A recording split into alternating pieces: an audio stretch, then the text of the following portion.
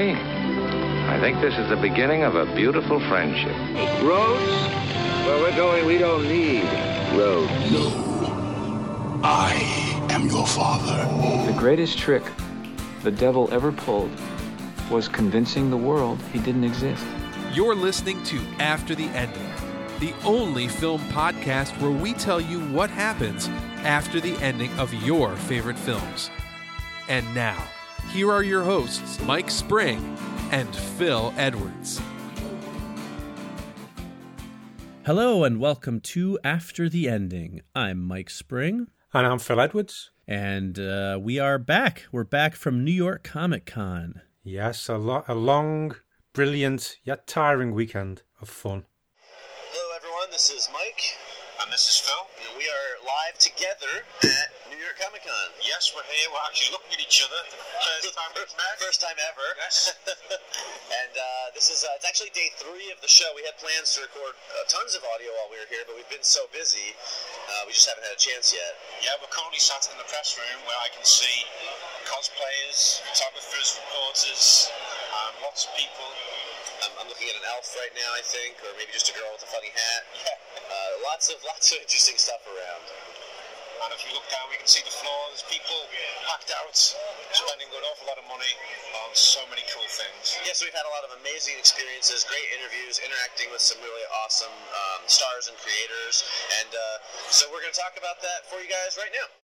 Well, thanks, Mike and Phil, from a week ago. Thanks for introducing us. I'm glad you guys sounded like you were having fun back then. Yeah, they sounded like a good time. They sound like a couple of good guys. Wouldn't mind hanging out with them. Yeah. You know what? They sounded really close together. Yes, as if they're in the same room, right, looking at each other. Right.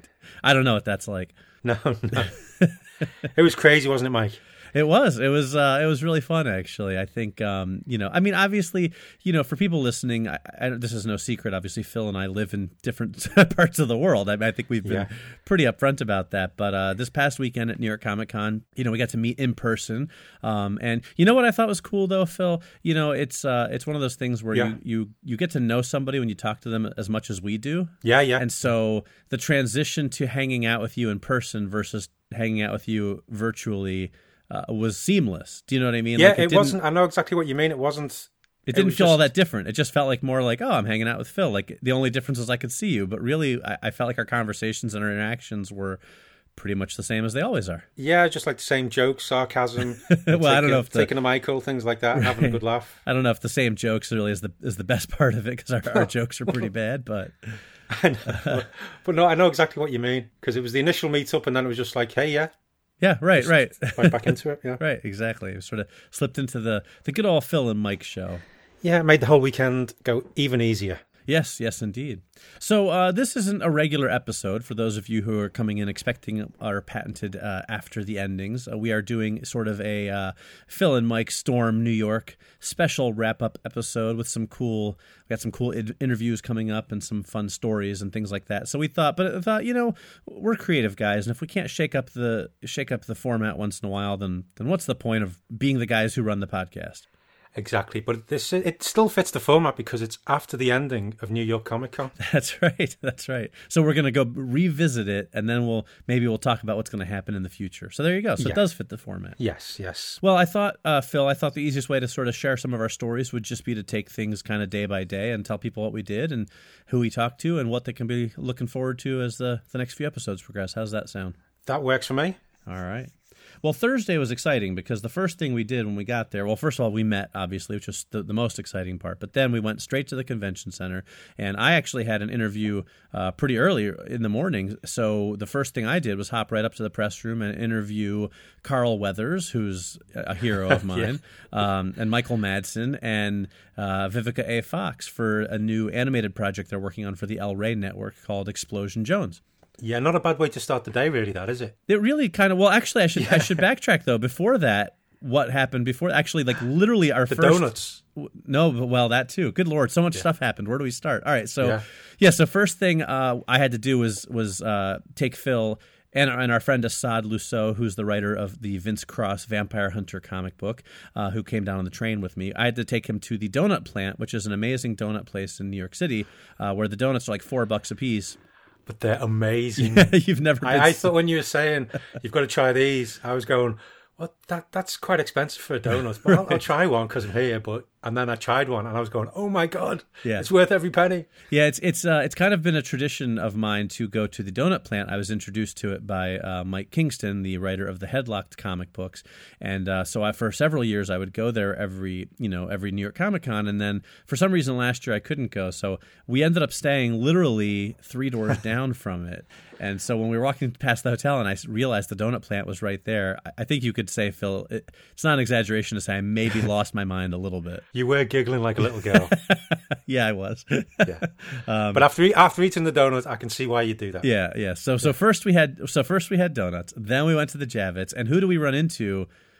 Right up first thing in the press lounge, like literally. Oh yeah. I walked amazing, you in and was like, "This is the press lounge," and who was sitting right there on a couch? Yeah. Joel McHale from Community. Yeah, Joel McHale. I couldn't believe it. Yeah, he was just out in the press lounge doing a quick interview, and so of course we watched. Yeah, and we've got to try and speak to him, but then he had to get up and go. But then, because he's so brilliant, he just stopped and basically went, "Hey guys, let's do photos." Yeah, it was awesome. He was like, he thanked us for staying around and watching, and then asked if we wanted to take pictures, and of course we did. So that was the very first thing. Phil's very first Comic-Con experience was getting his picture taken with Joel McHale. We weren't even in the building 5 minutes, and Phil got to meet Joel McHale. So that was a good way to start the show.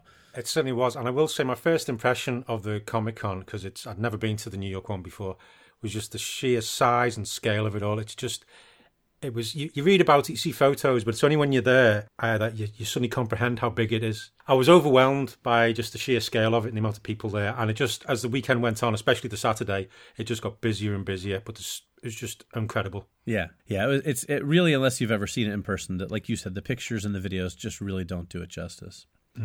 But then after all that, then I finally went upstairs and interviewed Carl Weathers and Michael Madsen and Vivica A. Fox. So that was really cool. I have to say, Carl Weathers was just amazing. He's a legend. Yeah, he was great to talk to, and we're going to have those interviews for you guys in a couple of weeks. So stay tuned for those. That should be a lot of fun. Oh, definitely. I look forward to hearing that myself. Right. Then I hopped right over. Thursday was a pretty busy day. Then I hopped right over to the Amazon Prime press room, and I talked to some of the cast and creators of Lore, which is a new Amazon Prime 6-episode miniseries. You should be able to actually watch that show by the time this episode airs. And I talked with Aaron Mahnke, who is the creator of Lore, which is an incredibly popular podcast. If you haven't listened to it, I'm sure you've at least heard of it.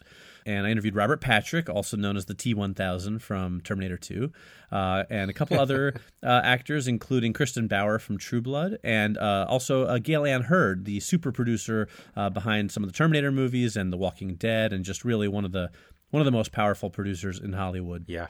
So those interviews will be in next week's show for our special Halloween episode. So make sure you tune in for that.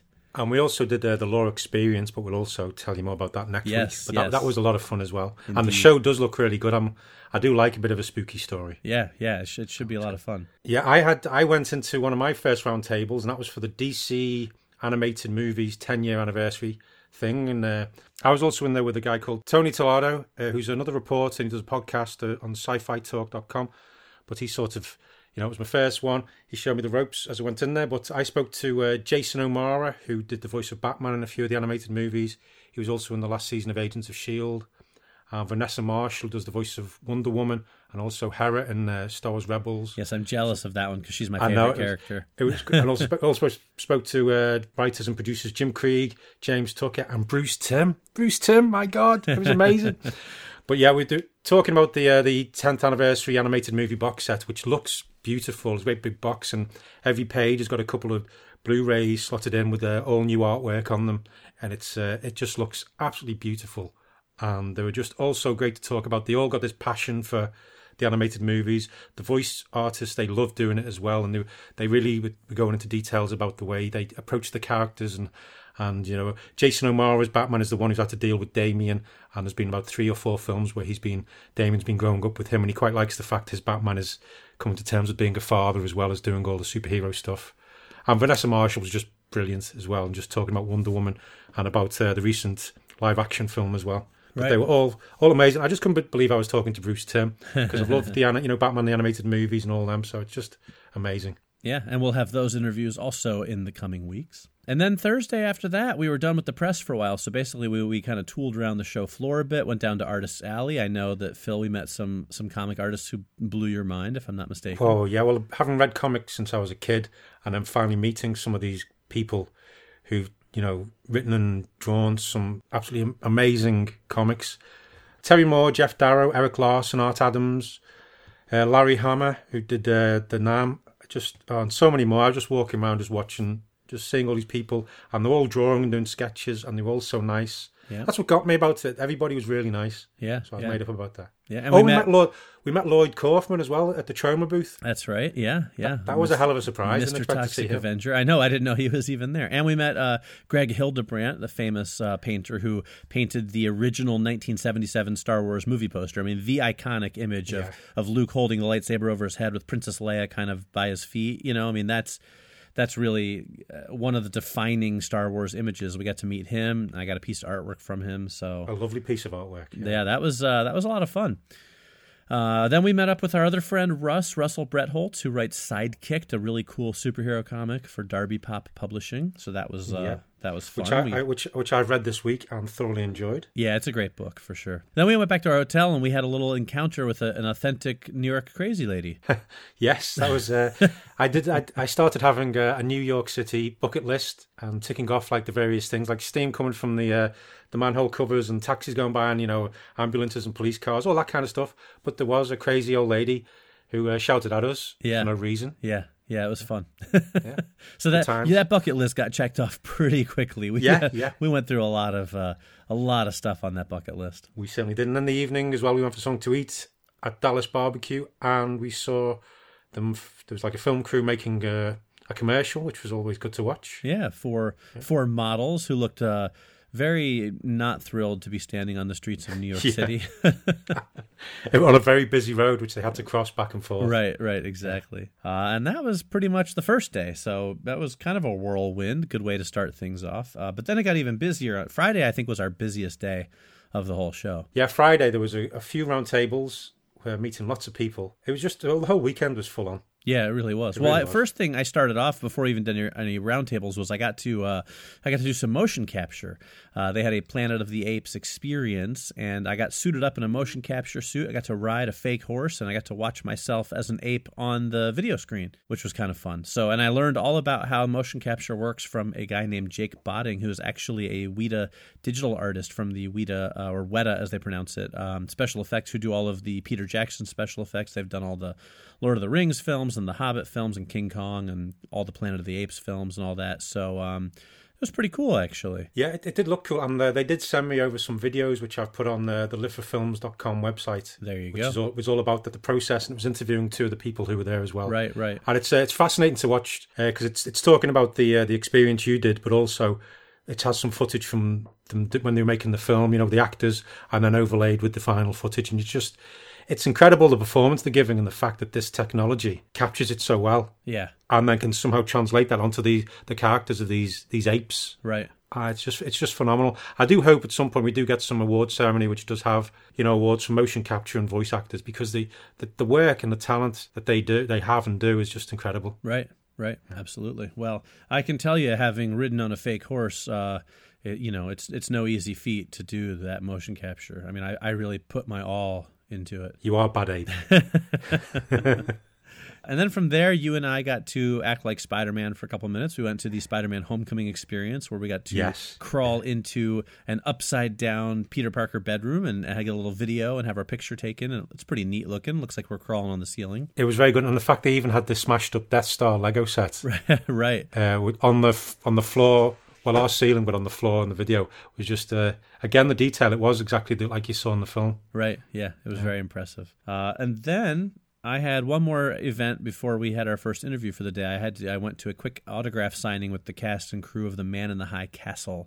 Oh, yes, And, yes. Very jealous about that. Yeah, I got to meet one of my favorite actors, Rufus Sewell, best known for his roles in Dark City and A Knight's Tale, two of my favorite movies. And he was very cool. We had a little knowing moment because there was a very strict no selfies rule, and I tried to take one anyway, and I got my hand literally smacked down by the security guard. So I got a very nice picture of him, but when I said I'm not allowed to take a picture with you, and he sort of gave me a very knowing smile and was very cool about it. But he was very nice. Yeah, because most of the talent we spoke to, they didn't mind the photos at all. It was all the PR people. Yeah, exactly. It's crazy being behind the scenes and being involved in this. But I had a round table, which I was quite pleased about, because I got to speak to the cast, Max Landis and the cast of Dirk Gently, which I think the second season's coming on to Netflix over here and whatever it's being shown on BBC America, yeah. And I got to speak to Elijah Wood, Samuel Barnett, Hannah Marks, Jade Hachette, Fiona Dourif, Fo Kahu and Max Landis, and they just, with all the round tables, talking to the actors, the passion they have for the characters. I mean, they go into so much detail about where, what they think their characters are doing and how they've evolved from previous series and just how they relate to the other characters. And there's just sometimes you think, oh well, they're just all saying there's a whole lot of, it's just all the usual, oh we love it, it's great work in there, but you can tell when they're being genuine. And these because lots of the characters in the second season have split off once again and doing different things, and so often it was just two or three together, filming these scenes, and they kept bigging each other up, saying that they did a great performance and they loved how it led into what they were doing with their character. And then Max Landis, he just came along and I've seen him interview before and I knew he talked. Oh my God, he just talks and talks and talks, but it's all fascinating and interesting. Sometimes I think he really does need to think a little bit more about what he says. Right. But it's great that he's so passionate about the project, and he does talk from the heart. Oh yeah, because he left the table and he went, second season's going to be awesome, as he said it. But that's because of all these other writers who've done some amazing things with the story. Right. So I cannot wait to see it because I love the first season. Well, I'm very jealous that you got to go into that press room, but I'm excited to hear the interviews. We're going to have those on the show in a couple weeks as well, so lots of stuff coming up. Yes, so much to get to fit into all these episodes. Right, and then we had kind of a neat, sort of unusual interview, or it was our only one-on-one interview, or I guess in this case 2-on-1 interview of the whole weekend, which was where you and I got to interview Dustin Bates, who is the lead singer of Starset, which is a rock band that also is part of the Starset Society, which is sort of this group that is dedicated to promoting science, the understanding of science for the betterment of mankind. At first when you hear about it, you go, that's an odd concept. But then when you actually sit and think, you go, no, actually, that's a really cool concept. Yeah. And I have to hold my hand up because I don't know whether, because of my age or whether because I'm in England, I don't know whether Starset have made it here yet. Right. But I hadn't heard of them until, you got mentioned we had this interview. But I've listened to some of the music since and I do quite like it. But yes. The interview was absolutely fascinating. He's an incredibly intelligent guy. Yeah, and a cool guy. Like you definitely got a sense of being in the room with a rock star. Like he wasn't pretentious or anything like that. He just had this sort of aura about him. He definitely had a charisma that you're like, oh, I see why you're fronting a band, but also I see why you basically almost have your PhD in like rocket science, like literal rocket science, not because he'd been studying engineering and science, and he'd initially wanted to get into working on automated cars. Yeah, but then he got diverted, and then he's a lead singer in a rock band and setting up this whole Starset Society thing, which is that's a hell of a thing to do, isn't it? Yeah, it really is. So that was fun though. No, because we spoke to him though because he's got a new comic he's working on with Marvel Comics. It's called The Prox Transmissions, and it's been adapted by Peter David from his story, and it's a cool kind of science fiction thriller. So we were talking to him about that and about the band and everything. So that's a cool interview that hopefully we'll be able to share in the upcoming weeks as well. Yes, and then like I said, Friday was a busy day. Then I hopped over to a press room for Future Man, where I got to chat with some pretty cool people. Josh Hutcherson, also known as PETA from the Hunger Games movies. Haley Joel Osment, Mr. I See Dead People. Yeah. Who's genuinely one of the nicest people I've ever met in my life, by the way. Eliza Coupe from Happy Endings and Scrubs, and Derek Wilson, and then the show creators of the show Future Man, which is coming out on Hulu, which is a really funny sounding comedy, kind of science fiction comedy, and they were It's a really, bit like The Last Starfighter, isn't it? In concept? Yes, it is, exactly. The show sounds like a lot of fun, and this is one of those ones you were talking about, Phil, where the passion for it was really quite evident. Yeah. Clearly, they're all having a lot of fun. They were all having a lot of fun making this show, and so that was a really fun press room to be in. Everybody was really energetic, and Haley Joel and Josh Hutcherson were sitting together when we were talking to them, and the two of them really together were just a lot of fun. So again, interviews we're going to have in the coming weeks. Yeah, and I also spoke to the cast of Shut Eye, which is heading into its second season. So I spoke to Jeffrey Donovan, Katie Strickland, and Asif Manvi. Shut Eye is a concept where Jeffrey Donovan's playing a con man who pretends to be psychic, but then he gets injured, and then he just starts having visions, and you're not sure they're real or not. But what was really interesting about this was between season 1 and season 2, there was a big change behind the scenes, and they got a new showrunner, new crew, and it was basically just the original cast who was still there. There was like 100 and odd people left, and new people were brought in behind the scenes. And so it was that I thought that would kill a show. But what it meant was the actors, when the new showrunner came in and the writers, the actors were involved in the writing room and looking at the plans, and then had a bit more of a say as to where they expected the characters to go and pushed it that way. And it really, again, it brought everything together. And they were just saying because they loved doing the show, they didn't want to see it die, right? And they wanted to make sure it worked. And they were saying they really feel that they've got something special coming up into the second season. Yeah. And Asif Manvi, who's new to the show, he's playing another con man, psychic kind of thing. He said it's been a lot of fun, and also the fact, because he's known for his comedy thing, but in this one he does spend a lot of the time with his shirt off, which he said was pretty cool. Yeah. So I said, he's a bit like the Matthew McConaughey of the show, which they kind of like. But it sounds like the second season's going to be really good. And once again, they were all really nice and they're really interesting to talk to. And again, more interviews we're going to share coming up. Then, again, I told you, busy day. Then I had one of my highlights for the weekend, which was talking to the cast of The Orville, which is currently the best Star Trek show on TV, in my opinion. It's Seth MacFarlane's show. He wasn't there, but I did get to speak to Scott Grimes from ER and Critters, and Adrienne Palicki, who I love, from Agents of S.H.I.E.L.D. and Supernatural, and so many great shows, and I really do love her. She was fantastic. And Penny Johnson-Gerald from 24 and Deep Space Nine and Castle. I mean, she's just a television force, and they were all really cool. Now, these... Well, I tell you what, Mike. Yes. Why don't we listen to some of them right now? Why don't we do that, Phil? That is a good idea. Yes, so first up was Scott Grimes and Adrienne Palicki together talking about their experience on the show, and I asked them a few questions about that, so here they are. You guys are no strangers to episodic television or genre projects. Is there anything that's been surprising about a show set on a spaceship? How much time you spend on that spaceship? No, but that bridge, you put 8 people on that bridge yeah. for a 3-page scene? Oh, man.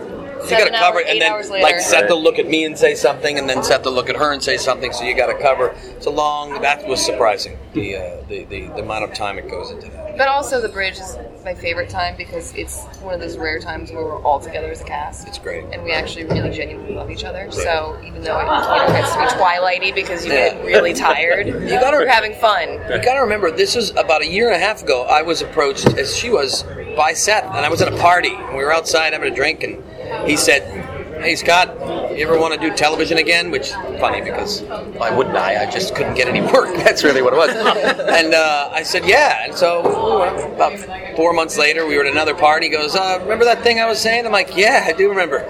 He said, would you ever want to be involved in something like that? I'm like, yes, but that usually is where it ends. And the network comes in and says, we want this person, we want this. And God bless him for remembering me, thinking of me, writing it basically for me. He wrote it for you. And that's rare, because I probably wouldn't have gotten the part.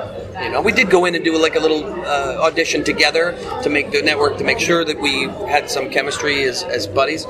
But it's a testament to who he is as a person that doesn't happen in the industry anymore. So I've seen this thing go, you know, and now for him to collect these group of people together who already, she knew him, and Jay Lee, who plays John Lamar, knows him, and he was a fan of Penny's, and it was already a group that was supposed to get along, which we do, luckily. Well, it's fun because it's original, and the comedy comes out of the realistic aspects of this show. It's grounded in reality. I mean, yes, we're doing a space show, but we could be on a cruise ship, because at the end of the day, these are all real people having real experiences, and it's fun to have all of those layers and dynamics. That's what makes real life, right? That's why it feels real. And here is Penny Johnson-Gerald. She is fantastic, I have to say. She was one of my favorite interviews of the whole weekend. She is really intelligent and passionate and funny and charming and kind of in your face, but in a good way. Like just really like almost like television royalty is kind of what she was. But she charmed the pants off of me, I have to say. So here she is talking about playing the Doctor on The Orville. You have this storied career of getting these TV shows with amazing ensemble casts, and they're amazing TV shows. What is your secret? Well, I have to tell you this. They didn't believe me.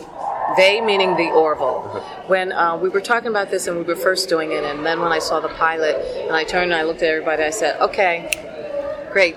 This is my swan song. And I go, well, you mean this is over? I said, no, this is the show I'm going to keep doing until I don't want to do this anymore. I say, how do you know that? I said, because I haven't been on any show that is not a show that has a certain caliber of ensemble and a willingness of a group of people to give it all that they have. And I think that's the secret. Seth said something the very first meeting that all of us had. He said, this is a show with an ensemble. I may be the captain, but I am not the star of the show.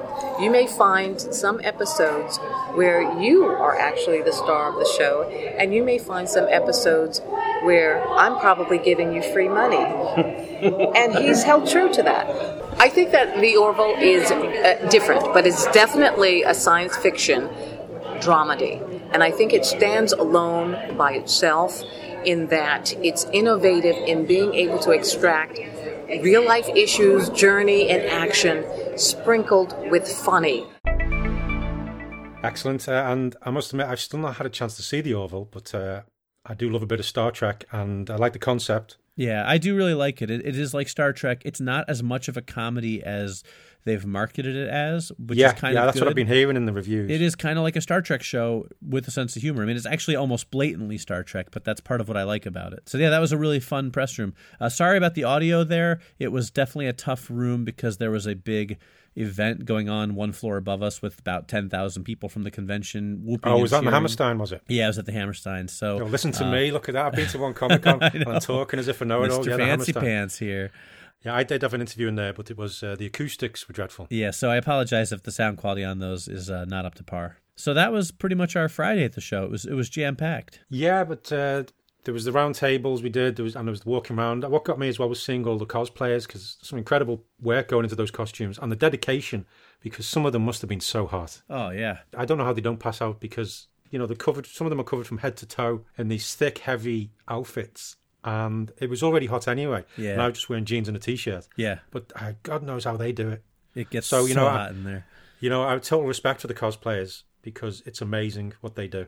Yeah, we have a lot. And actually, if I'm not mistaken, Phil, when this episode airs, we're going to post a whole bunch of pictures from the convention on the After the Ending Facebook page and Twitter, so you'll be able to see those, get a little visual picture to go along with this episode and see some of our adventures and some of the cosplayers and some of the people we've interviewed and stuff like that. Yeah, you'll be able to see a lot. And also, I've been doing on my, I've been writing up about my experiences at the comic convention, and it's on my site, liveforfilms.com, and it's Confessions of a New York Comic Con Virgin, where it goes into more of what I thought was, my whole experience and things. It goes into a bit more detail than the short time we have with you. Yeah, I really recommend reading that if you get a chance. It's very, it's like Phil is like a beat poet, sort of sharing his experiences. Thank you very much. Yeah. We're like here, we're kind of rapid firing through everything, but Phil's sort of ruminations. Woman, yeah, woman. They're a lot of fun, and he really writes it in a very poetic way. So check that out if you can. It's really pretty fun. Oh, stop it, Mike. Thank you. Thank you very much. Yeah, and then Friday night we went to a diner. I was in an American diner with some Americans, and it was cool. And you were all ordering food, which I wasn't really sure what they were, but it came, and it was all really good stuff. Yeah, it was fun. It was a good evening. And then right back to it the next morning. Saturday morning, we jumped in. Now, Saturday it was sort of a busy day, but sort of not a busy day. I don't know. Do you know what I mean? It was kind of a weird Yeah, I mix. sort of tried to keep to the press area because that was like a quiet haven of peace and tranquility right, compared to and the... Saturday is so busy on the convention floor. Oh, I'll also, like, I've not pointed out the fact I stupidly was wearing a pair of boots which decided to rip the hell out of my heels. Yeah. So I was, all blistered up, which just added to the joy of walking. Yeah, that was definitely a being rookie British mistake. and having a stiff upper lip. I barely complain about it. Oh, yeah. Yeah. I talked about it, but I didn't complain about it much. I guess that's fairly accurate. So Saturday, Phil and I limped to the Javits, and let's see. So first thing we did was we visited the Danger Boat from the new Tick show on Amazon Prime. That was a lot of fun. Yeah, and if you've seen the first half of season 1 of the Tick, you'll know that the Danger Boat, it's one of the other vigilantes, is I think he's called Overkill, but it's his boat, and it's voiced in the show by Alan Tudyk, and it's the setup. It looks, when you walked in there, it looked pretty much exactly like you see in the show. It was amazing. Loads of switches, loads of screens. You could sit in the cockpit and fire missiles. Well, virtual missiles. Right. And there was also the camera going around, and it was talking to us, and you could see what was going on. It was there was somebody watching us and talking. It was really funny, really well done. And we also got a lovely tin of faux ham. Yep. Which, if you've seen the show, is part of it as well. But that was a great experience, and the fact they build these things and it's just for people to walk around just to promote a TV show. Yeah. Is just again incredible. And my favorite part of that was they actually had the sort of interactive camera, like the sort of roving camera thing, and they had an actor whose voice was piped through, and he could see us through that, so he was interacting with people and talking like Danger Boat in the show, and but he was talking specifically about people who were in the boat, so it was very funny to interact with him, and it wasn't just canned audio responses. It was an actor really digging into you and kind of having fun at your expense, but in a good way. Yeah. Oh, yeah, definitely. And then we got a lovely poncho. Yeah, poncho and some pins. The Tick poncho. And yes. that was a lot of, and some cool photos, which I have seen some of mine, and I have to say I make a pretty dashing superhero. Yeah, and I think I look pretty cool as well, standing on the bridge of the Danger Boat. Yeah. Those are. I think we look pretty cool. So after we visited the Danger Boat, then we had to run off to another press room and interview the cast and crew of the Shannara Chronicles, which is a great fantasy show based on the Terry Brooks novels, which I've actually read when I was younger. Yeah. And that the second season, I believe, has just started. It used to be on MTV, now it's on Spike, and young cast, but I have to say, really cool people. Right? Didn't you enjoy that group of people? Yeah, it was a real nice one. They were all very honest as well. Yeah, because Manu Bennett, I loved him in being in Arrow as Deathstroke. Yep. He's really thoughtful. Yes, he is. You don't have to listen to us talk about it because you can listen to them right now. That's right. Let's start off with Manu Bennett. Like you said, he was Deathstroke on Arrow, and he was in Spartacus, and here he is talking about his experience on the show. What's in store for season 2 that we can look forward to? That'd be a great way to start. It's there's some really critical relationships that are going to change the dynamic this season. I really feel like this season there was a lot more risk. The last season was great. There was a lot of gravitas to it, but I think there's a lot more. There's just a lot more at stake. There's a lot more. How would you say? We end up in a lot more danger. Keeping it spoiler-free, your favourite moment of filming season 2? Well, as I mentioned at the panel, there was a moment, I think, where Will and I are caught in probably the most dire situation this season. And I remember as an actor, and I've been through characters that go through a lot of pain, whether it be Crixus or Slade or Al-Anon, so we're in this scene and we were literally both strung up in a dungeon. And there was just a moment where him and I had this conversation about what we put into our acting, what we're willing to invest in it so that people will understand the feeling, of what you're going through, to actually really feel it rather than just play it on the surface level. You can hang there in chains and go like, you're torturing me. You can do this or you can do it. And it's not so much about the noise or the volume or... you have to forget acting. You have to actually just go into pain and go into suffering, And we had this conversation, and Austin had gone one way, and I took one way, and then we both decided we'd lock upon something, and we were both looking at each other across the room, and it was interesting because we were both pushing each other into a darker, more painful place constantly, and I couldn't have been more proud and it was this one moment we worked together as actors to bring that truth to that moment. Yeah, and then we had Austin Butler, who plays the main character in the show, and he's talking about what he got up to in the show and how his character develops in the second season. How did you find it with season 2 with the action scenes and everything? Did you find it a lot easier than when you were doing season 1 because you knew what to expect, or have they just upped the level with the action scenes? Yeah, there was a lot of cool action stuff this year. I think knowing what I was getting into did make it just an absolute joy. I had a blast last season, but this time I was doing it with people who were already my friends. So the trainers and the stunt people and stuff, I already knew them all, and it was just nice to get back with them. And I love doing all that stuff. I mean, that's kind of the little boy's fantasy, like being in the backyard, swinging swords and jumping over trees and stuff. I mean, that was what I did as a kid. And so to get paid, totally. My mom would get so upset because I'd go out there and I'd whack a cactus or something like that. You're like, that's my favorite cactus. Yeah. Even though you're a relatively young actor, you've played a pretty wide variety of roles in your career. Was there anything surprising about coming onto a hard fantasy show set, which I have to imagine is a little different from most other modern day setting type of shows? Yeah, it's got its own challenges that sometimes I feel like it's harder for me because of the fact that it's so vast and you can't.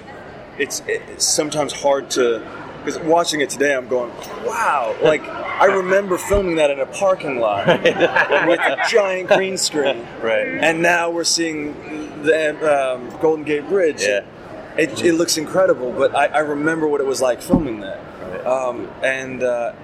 and so it's such a good lesson every time I see it to just immerse yourself like a child when you're on set, right? Because that amount of imagination is necessary, because sometimes it can be hard to really imagine what's happening. Sure.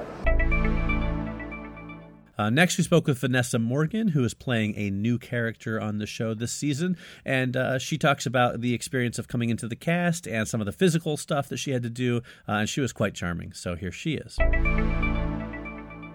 Hello. How are you? Good, how are you? Wonderful, thank you. Was there anything that surprised you about coming onto this, hard fantasy show set in terms of, workload or time commitment or anything? Just the fact that it's, such a different world from a show set in, our timeline. There's several things that surprised me. The training was insane. I've never been on a show with this much physical training. We trained for 1 month straight every single day. Oh, wow. Like, so intense. So that was a shock. I wasn't expecting that. And then the sets were so grand where I felt like I was in a Lord of the Rings movie set. Obviously, just walking out in New Zealand, you feel like that, but like the sets itself were so grand and so, palaces. You really saw like I felt like I was living in this fantasy world, truly. Instead of some sets they're just in a studio and you really don't get that vibe. So that was awesome. It seems like it's a show that's a lot of work, as you just alluded to, but it's also a pretty young, I imagine, pretty fun cast. You guys get a chance to hang out and pal around and have a good time on set? Yeah, we do. Obviously the workload's really a lot, but on weekends we would go have fun. Yeah, and you don't have the distractions of your LA friends, right. You really just have each other, so we were doing a lot of bondings on the weekends, had some good times, went out dancing, right. So that was nice. Were you familiar with the books at all? Did you delve into any of them? Did you choose to get into that world, or do you just kind of stick with the script and the world building on the show? Yeah, I wasn't familiar with it, but when I got cast, I went to the bookstore with my mom like a nerd and bought every single one. Looking for my character, then found out my character was not in the books. And then here's Ivana Baquero, who was originally in Pan's Labyrinth when she was 12 with Guillermo del Toro. She plays Eritrea, and she's talking about the fact her character, there's a lot more action, a lot more fight scenes, and she had to learn how to use quite a few new weapons. And of course, I did work in a question about working on Pan's Labyrinth with Guillermo del Toro. Yeah, I was so glad you did, because I could have spoken to her about that for ages. Right. So here she is. What's coming up in season 2? What is your character going to be doing in season 2? It's the easiest, but it's the hardest in a way, because it's like, how do you explain? Because there's so many things going on in season 2. I feel like they've taken all the things that worked in season 1 and they've times it by 2 for season 2. There's going to be a lot of action. There's going to be way more special effects. All that the magical world is going to be more involved. we shot on location a lot more. There's Right. an amazing photography. There's great drone shots. I just think that this season feels bigger, so I really hope people enjoy it. How was it getting back together with the cast again after season 1 and the big changes, losing one of the main characters? How did it all feel getting back together with everyone? It was really good because there was such a big gap between season 1 and season 2. There was almost a year. And it was great to feel like you had the opportunity to see everyone again and to be, because we shot in the same city with the same crew basically and the same core cast. I mean, there's new characters, but we were all kind of the same people, so it was like going back home again. And, you know, it was really nice, and New Zealand is an amazing country, so we felt really, really welcomed. What was your favourite kick-ass moment for the character in season 2? That's a sneaky question. She actually has a lot of sneaky, good, badass moments, because I would say where in season 1 there was like maybe 1 or 2 fights, this season every 2 episodes there's an actual like either fight or a proper battle, and she's involved in most of them. So she's got a lot of good badass moments, and I think, I mean, we'll see the beginning. The first episode is really, really cool, and you'll see her displaying some of her abilities. But then as the season progresses and the stakes get higher, she actually acquires some new weapons, so she doesn't only use her daggers anymore, which is really cool. Some of the other actors were telling us about how the physical training was really intense, and obviously you're working with daggers, which I assume you don't do in real life necessarily. And now you said new weapons. Was that challenging for you?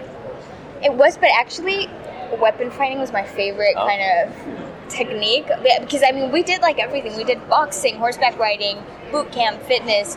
It was very, very intense, especially against these guys. Like, they're all ripped, Manu and Austin, so it was, you know, it was quite the challenge. But weapons was really cool because I got to actually learn with the real weapons, and I had to learn how to throw real knives, and it just felt so empowering. And yeah, and I mean, I learned how to sword fight too, so it was really cool. So now we know not to mess with you. Yeah, no, be careful. I have mine right here. I did want to sneak in one question about Pan's Labyrinth and what it was like working with the great Guillermo del Toro. I mean, you know that if you work with him, you're in good hands. Like, whatever you do, he's going to make it better. He really is a genius. Like, he really is. He's got it all in his head. He knows exactly what he wants. He loves rehearsing, and he's, like, with you every step of the way. And it was pretty much like going to acting school. Like, those 3 months of shooting Pan's Labyrinth, I was only 12. Right. But it was, I probably learned as much in those 3 months than in the rest of my 10 years of acting career. Right. And finally, a quick word from the creators of the show, Miles Miller and Alfred Goff, who you probably know best as the creators of Smallville. Yeah, that was amazing as well, the fact we were talking to them. Yeah, they were really cool guys, actually. So here's a little bit about them, about the challenges of bringing the show to life. For the show. Will you be touching on any more of the fact, it's in the far future of our Earth and things? Will we see any more of that will be mentioned by any of the characters? Or yes, you'll definitely see it, and you see it right up front in the first episode. And we definitely play that. I mean, it's something that, like I said, that always intrigued us about the books. It's our world in the future, not just a pure fantasy world like Westeros or Narnia. And something that's very distinct about the book, in terms of fantasy. To see an elf juxtaposed to the ruined landscape of San Francisco is very, very dynamic and interesting. You guys are obviously extremely successful television producers, and you're no strangers to genre stuff, but it seems like taking on a hard fantasy show is like, hey, we want to work a lot harder than we usually do. It seems a lot more challenging. Is that the case, or is that just a perception? Oh, no, it's very challenging. And we didn't really think about that naively before we started doing it. And obviously, Into the Badlands is also set in the future, and it's also fantasy, and actually it is 3 times as much work. Oh, okay. Because on Smallville, you could go to the Gap and buy people clothes. Right. Yeah. Maybe Martha Kent went to the Loft or something. Maybe. But yeah, that series is definitely. But even that's this one, because it's everything has to be created. Yes. You got to build the walls. You got to build the CG environments. You got to be distinct and different and original. Yeah. So hopefully, like when you see the Kingdom of Lee, which is the new sort of fantasy environment, it should look like nothing you've ever seen and be.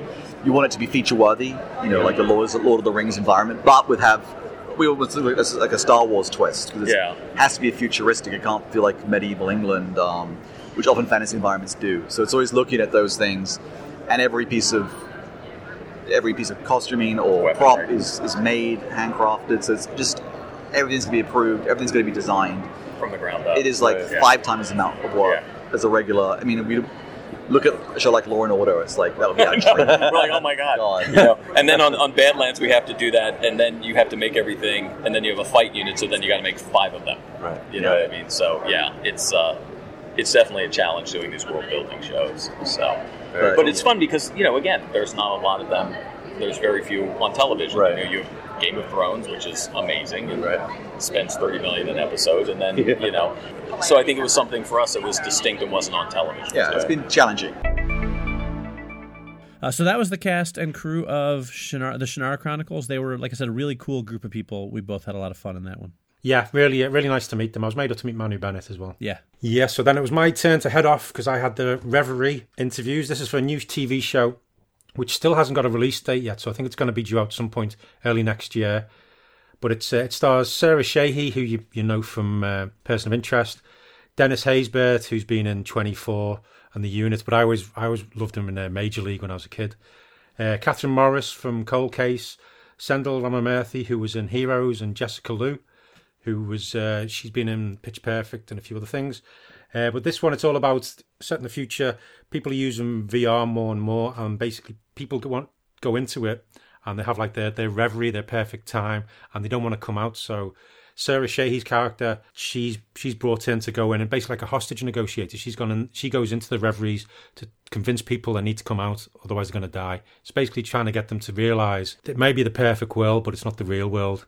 It sounds like a fascinating show with some big concepts, and it's going to work quite well because each reverie is going to be different, so it's going to be a different setup each time. But Dennis Haysbert's going to be the character in the background, keeping everything together, running the organisation. As Dennis Haysbert does. Yeah, he's very cool, but it's a great cast. Catherine Morris is playing somebody from the military trying to get this weaponized and things like that. So it's going to be lots of conflict, loads of good characters. It should be a really good show, and I just hope we get to see it soon. Yeah, I'm looking forward to that one. I wasn't in that press room because I was off meeting the cast of Ash versus the Evil Dead. Yes, damn you, and God, I was jealous about that. Which I interviewed most of them last year, but it was nice to kind of go through the line. Yeah, there was for a line that they were trying to hurry people through. I have to say that the cast was pretty cool. Had a quick chat with Bruce Campbell and Ray Santiago. Got to have a really nice chat with Dana De Lorenzo, who I might have a slight crush on. She plays Kelly on the show, and we were talking about such a good show. Yeah, it is. We were talking about Starz. She was really energetic. Starz, like the network that the show was on, and she was energetic. I got a nice fist bump from her, and that was really cool. Then I met the new cast members: Ariel Carver O'Neill, who's going to play Ash's long lost daughter, and Lindsay Ferris, who is a really nice guy and also stupidly good looking, which is just not fair.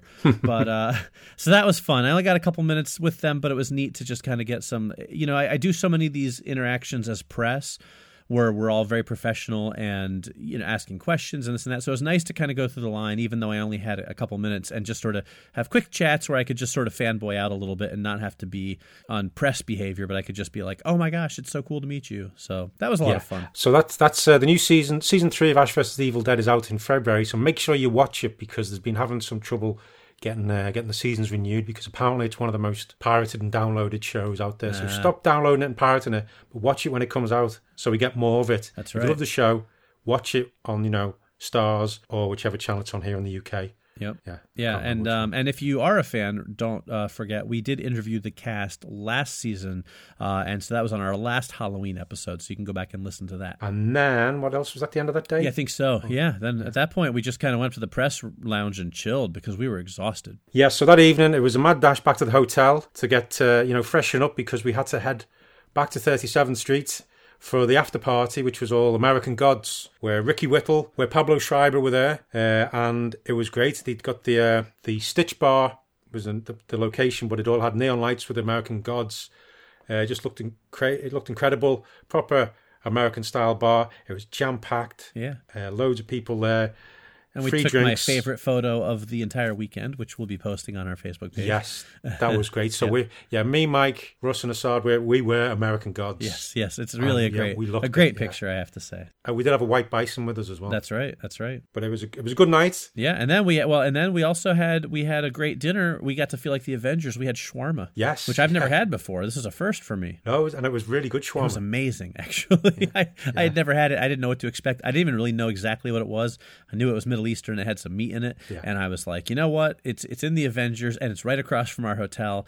I'm having shawarma, darn it! And it was the best meal I've had of the weekend, and really one of the best meals I've had in a long time. It was amazing. It was amazing, and also because we were all four of us were quite tired from the Comic-Con and everything. We were sitting there like the Avengers Very at the much, end. yeah. Obviously, we hadn't been fighting and saving the city. Right. We'd just been walking around a comic convention, but we were all sitting there a little bit exhausted, just eating the shawarma. Yeah. And I'm really enjoying it. Right, it was great. And then Sunday was another jam-packed day. Yeah, it just all blends into one. But Sunday was a very good day for me. Yeah, you kicked it off. Yes, because I was in line. I was in line for Funko toys, Funko Pops.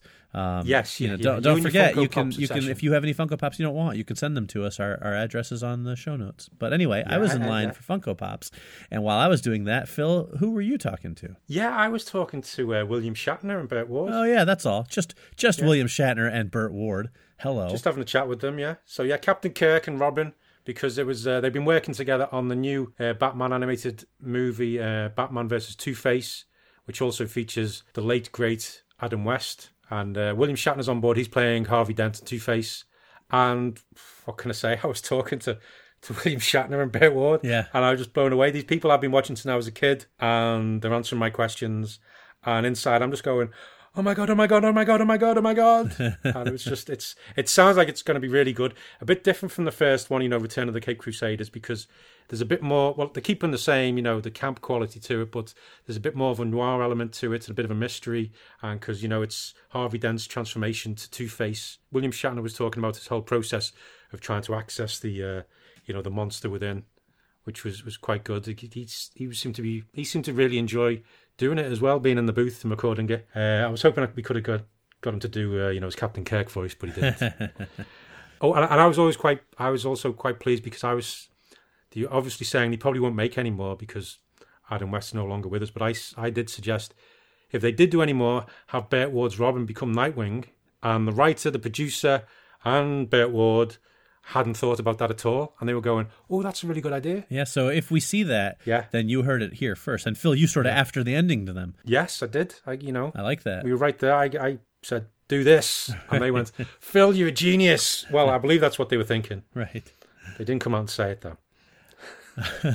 Well, and while you were doing that, I was heading into another press room. The real reason I missed that press room, not just because I was in line for Funko toys, but I had to head into another press room of my own that was also pretty exciting, and it was for the upcoming return of the X-Files. So I got to sit literally right next to David Duchovny, Gillian Anderson, Mitch Pileggi, and Chris Carter, and talk to them about the X-Files. And, I have to say, I don't get starstruck very often because I've interviewed a lot of these people now, but when David Duchovny's face is about 8 inches away from yours and he's looking you right in the eyes while answering your question, there's definitely like a wow moment, like he not a lot of is people, so dreamy. It wasn't just that, but he's kind of an intense guy, but like he was just very directly talking to me, and we were so close together, and it was just sort of like one of those moments where you're like, oh, I am right next to a very, very famous television star, and it's pretty darn cool. Yeah, because I must admit, I would have loved to have been in that round table, but William Shatner. Yeah. So no, it's both. They just happened to be, pretty much at the same time. So there were lots of conflicts, weren't there, for all our things? Yeah, it was kind of a pain, but what are you going to do? And then you had to rush off to another press room right after that. Yeah, it was my first time at the Hammerstein, so I had to rush over to this ballroom where they were doing roundtables for Professor Marston and the Wonder Women, where I got to speak to Angela Robinson, who wrote and directed the film, which is all about the guy who and his wife and his other wife, about the creation of Wonder Woman and this particular relationship the three people had, which was obviously quite different to lots of other people, but the love they had. But I spoke to her and Luke Evans and Rebecca Hall, and like you said, it's, as you said earlier, for the Orville, it was dreadful because there was something going on upstairs, all this banging and cheering and things. So here they all are, Luke Evans, Rebecca Hall, and Angela Robinson talking about the film. Sorry about the sound quality, but this is as good as it gets. and that's why it's so brief. But have a listen. Who have been your own personal heroes in your life? You mean like fictional heroes, or whatever, whoever you felt has inspired you or been, a big part of your life? It could be real or fictitious.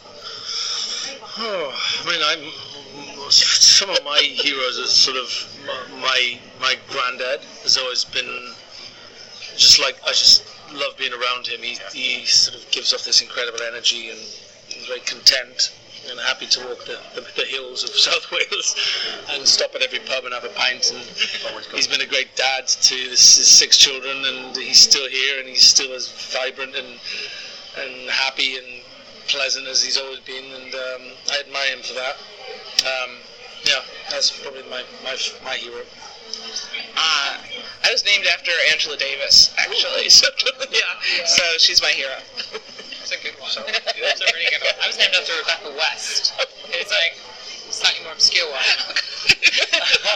Travel writer, and also a feminist, actually. A very kind of radical good one. So a traveling feminist. So I'll take her. But I don't know. I have a lot of heroes. But actually, in relation to this, I would say that Elizabeth Marston, I'm playing a real person, but what is known about her is limited, and I'd say that I probably owe as much to cues that I picked up in the writing that reminded me of some of my heroes, like Catherine Hepburn and Myrna Loy and Betty Davis and Barbara Stanwyck. I would say those are the kind of top 4. And I probably owe quite a lot of my interpretation of Elizabeth Marston to those heroes of mine as much as I do everything else. Yeah, that's very cool, and I wish I could have been there for that one just because I'm a huge Luke Evans fan, and I also really enjoy Rebecca Hall, but unfortunately, I was talking to, Scully and Mulder, so I didn't get to join you for that one. Yeah. Then we had our final press roundtable room of the day, and it was actually one of the best, I think, wouldn't you say? Yeah, it was really good, really enjoyable one. And that was for The Exorcist, the hit Fox show, which has come back and has sort of a new storyline this season. John Cho from Star Trek, the J.J. Abrams Star Trek movies and the Harold and Kumar movies. He's joined the cast, so we spoke with him, and we talked to a lot of the returning cast members, and they were all really, really cool, I thought. Yeah, it was nice just hearing what they had to say about it. It's very intense, lots of the scenes and the way they they joke and things afterwards. And the fact Zuleika Robinson, she had her little dog with her at the time, which got a bit nervous in the press room, so it ended up sitting on her knee while we were talking to her.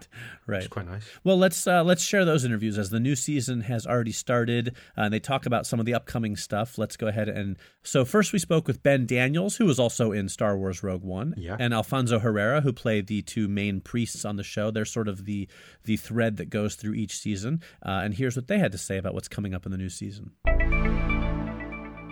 The Exorcist is like the single most successful horror movie of all time, and also one of the most iconic. Was there any hesitancy to step into the roles like that, or is there any worries that it wouldn't live up to the quality of a movie that's that well loved?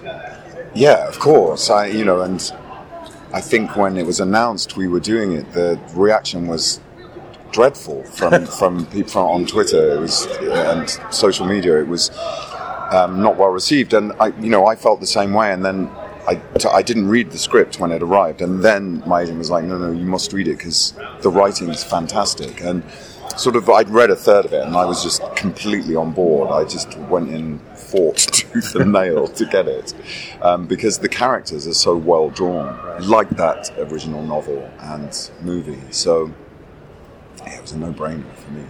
But yeah, it's tough because you are treading on like the holy grail. I'm a massive horror fan, and it's my favourite horror movie. I've seen it countless times. I've been obsessed with the story since I was 9, and you have a lot to live up to. But hopefully we're pulling it off. I come from a Catholic background. I'm Mexican. All my family, they're all Catholics. I'm a Catholic, but I don't practice it. So I remember my family, they were very concerned about me. And I remember I told my mom, hey mom, I'm going to do this show. And literally she sent me 100 rosaries, 100, just in case. It's a very intense show, but when you're filming it, how do you sort of break the tension after a scene? Are there like any practical jokes going on, or jokes between set? It's interesting because Alfonso's working in a second language, so he comes to work really, really, really prepared, and I do the same kind of preparation. So when we come to work, and in fact it happens with everyone in this company of actors, really. Everyone comes so prepared, because sometimes the scenes are really long. Like yesterday, or a few days ago, we were doing a scene that was 9 pages long, which is like unheard of on television. So each take is 10 minutes long. So the concentration is really, really intense. So in between, as soon as cut is called, there's so much levity on the set. I've never worked on any job like it. And then as soon as action, everyone in the room concentrates. So there's a lot of downtime in between the intensity. I think otherwise we'd just go mad. It's needed. It's very needed. With the new season airing, and we're only 2 episodes have aired, are there any moments coming up that you guys are really looking forward to the fans getting to see? The next episode 3, is directed by Ty West, and I don't know if you're horror fans, but I mean, the House of the Devil is like, and The Innocent, The Innkeepers, are just like 2 of my favourite horror movies, and when they said he was coming to do it, I was beyond excited, and his episode is phenomenal. He was just really wonderful to work with, because a lot of the time, you know, when you're working on a long show, you know, directors come and go and they just are happy with what you're doing. But he came in and really pushed us in new ways, and I think it's very exciting. And there's a young actress in it, Beatrice, who's a 12-year-old, and she's absolutely phenomenal. So it's really exciting. I can't wait for people to see it. Yeah, next up is Kurt Edgewin and Zulika Robinson, who were talking about what's going on with their characters in season 2. And for the X-Files fans, you might remember Zulika Robinson from the Lone Gunman spin-off. She was a regular on that show. Are there any moments in the coming up in the season that you guys are really looking forward to fans getting to experience? All of it. Seriously, we've got a ton to get through, you know, starting with next week, you know. I feel like every episode has some, you know, because you've got these 3 very disparate stories, you know, with Andy and the kids, us in the Vatican and in Europe, and then Marcus and Thomas on the road, doing their kind of road trip, you know. So there's all these disparate stories, and they contrast each other so much. Weave in so well. Right? And there's this sort of puzzle quality to it as to how is this all going to fit? How are all 3 stories going to, you know, match and, you know, meet into one, you know, and I think the writers have done a brilliant job. So after a busy day filming on set, when you get home, how do you sleep at night? Any nightmares, or do you have to take a while to just separate it all? Well, I worked it so a friend of mine could be on the show, and we're roommates, so that way I don't feel stuck alone at night. That's a really good question, because I've done jobs before where like that stays with you, you know, like the process or, you know, the character, and it's hard to actually shake that off. It's a kind of occupational hazard, I guess. Like, you know, you've just got to have a really balanced mind, you know. And finally, Mr. John Cho himself, who's very chill, a nice guy, but definitely very chill. But here he is talking about his character and what he's bringing to the show and the horror genre. With the show being as dark and intense as it is, does the cast find time to have fun and unwind on set at all? Yeah, I mean, listen, I'm just, like, I'm unable to remain serious because I'm not very professional. And, so, yeah, lots of laughs. But there's a lot of joking around. I think you have to. You know, you can't, I don't know how to do that. I don't know how to for an entire shoot. I don't know how to do that. You gotta have fart jokes, or you'll die. You've had 2 big projects with it. You had Star Trek, which was a TV show, became film, and now The Exorcist, which was a big film, has become a TV show. Which has been the most challenging to you? Oh, I don't know. Seems to me everyone's fascinated by the idea of these properties reemerging, and then they can be extra critical with it. So there's pitfalls and rewards either way. What's interesting about doing The Exorcist as a television show is that I think these days it's hard to make, I don't know if you could do The Shining again with all that setup, you know, and in a way TV, a 10 episode run you can have a lot of setup. And if you were to make The Shining again, I'm not sure if, there might be an action sequence at the top. So that's what I really like about the Tomas and Marcus storyline, is allowing the family to really, is allowing Jeremy and Sean to really paint the family well, so that it sets up an undisclosed event is going to happen. It was also nice as well, because that round table, I got to meet your friend Karen Butler. Yes. She was another reporter. She was great to talk to. And she basically was really bigging up the series, which made me... I got back to England and found out it's on Amazon Prime now, season 1. And I've just been going through it and enjoying every minute of it. So thank you very much, Karen, for getting me to watch it. Yes, there you go. And a couple other of our reporter friends who shared some press rooms with us we didn't get to mention yet. Jordan Desjardins from ScienceFiction.com and Mike Metler from DigitalTrends.com. We also hung out with them all weekend, and so we had quite a nice group of people hanging out. Yeah, and I was in a couple with Mike Sacchini from Den of Geek as well. He was a top bloke. And Brian Reisman from Playboy and Esquire. We hung out with him as well. He was cool. A lot of cool people. Yeah. All very nice and all great to talk to them. Yeah.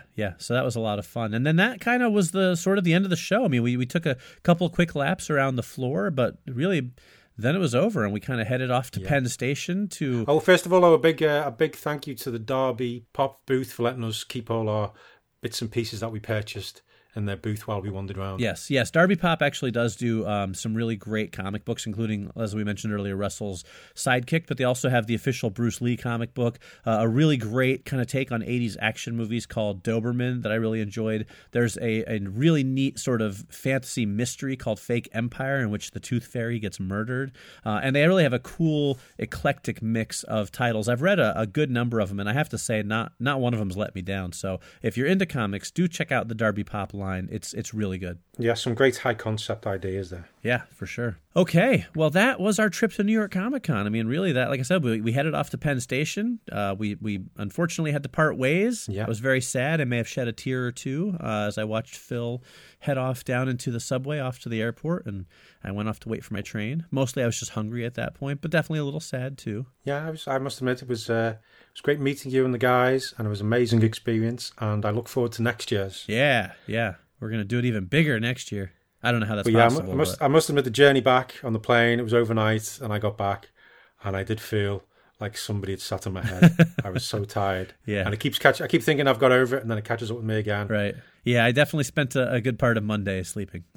If you've never been, I highly recommend you give it a go because it's a hell of an experience. And if you do like these things, it's great. It's great to just be there with all these people who also love all the same things that we do. Yeah. It was really an amazing experience. I mean, I've been going to this show for years. You've actually heard, obviously, on previous episodes of the show, some of the interviews, especially last year's show.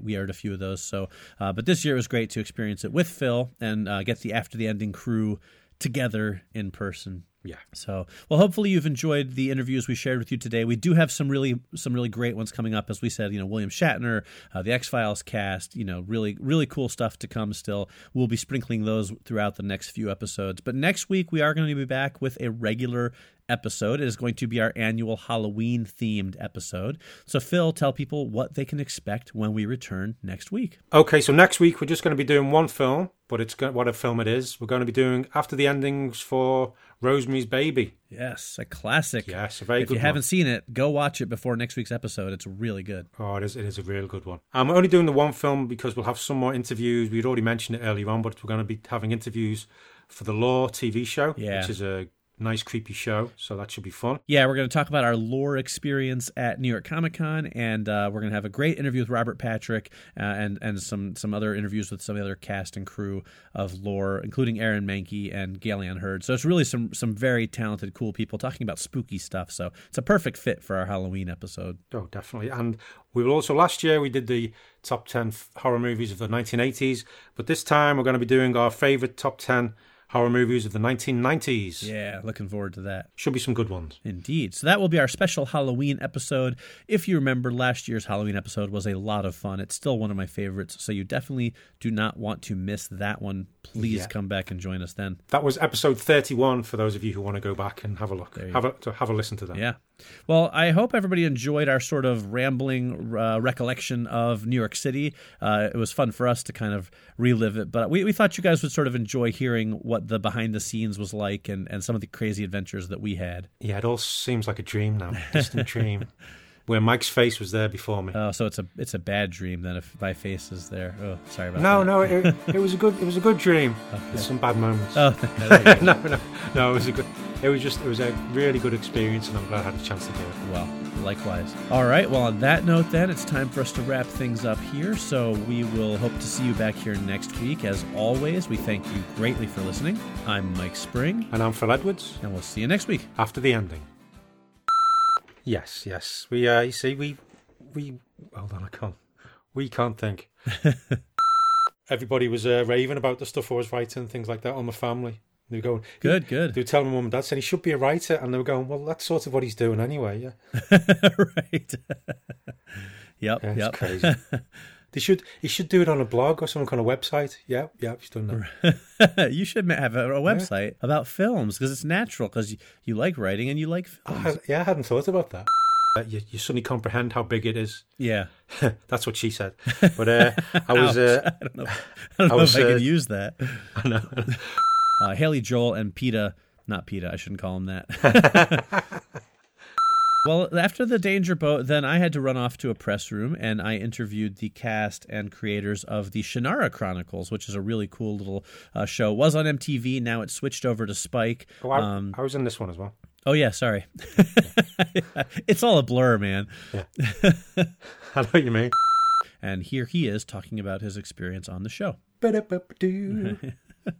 I'm gonna compile all of those little things of you doing the music into a little song thing at the end. The Phil, you should do the Phil Edwards remix.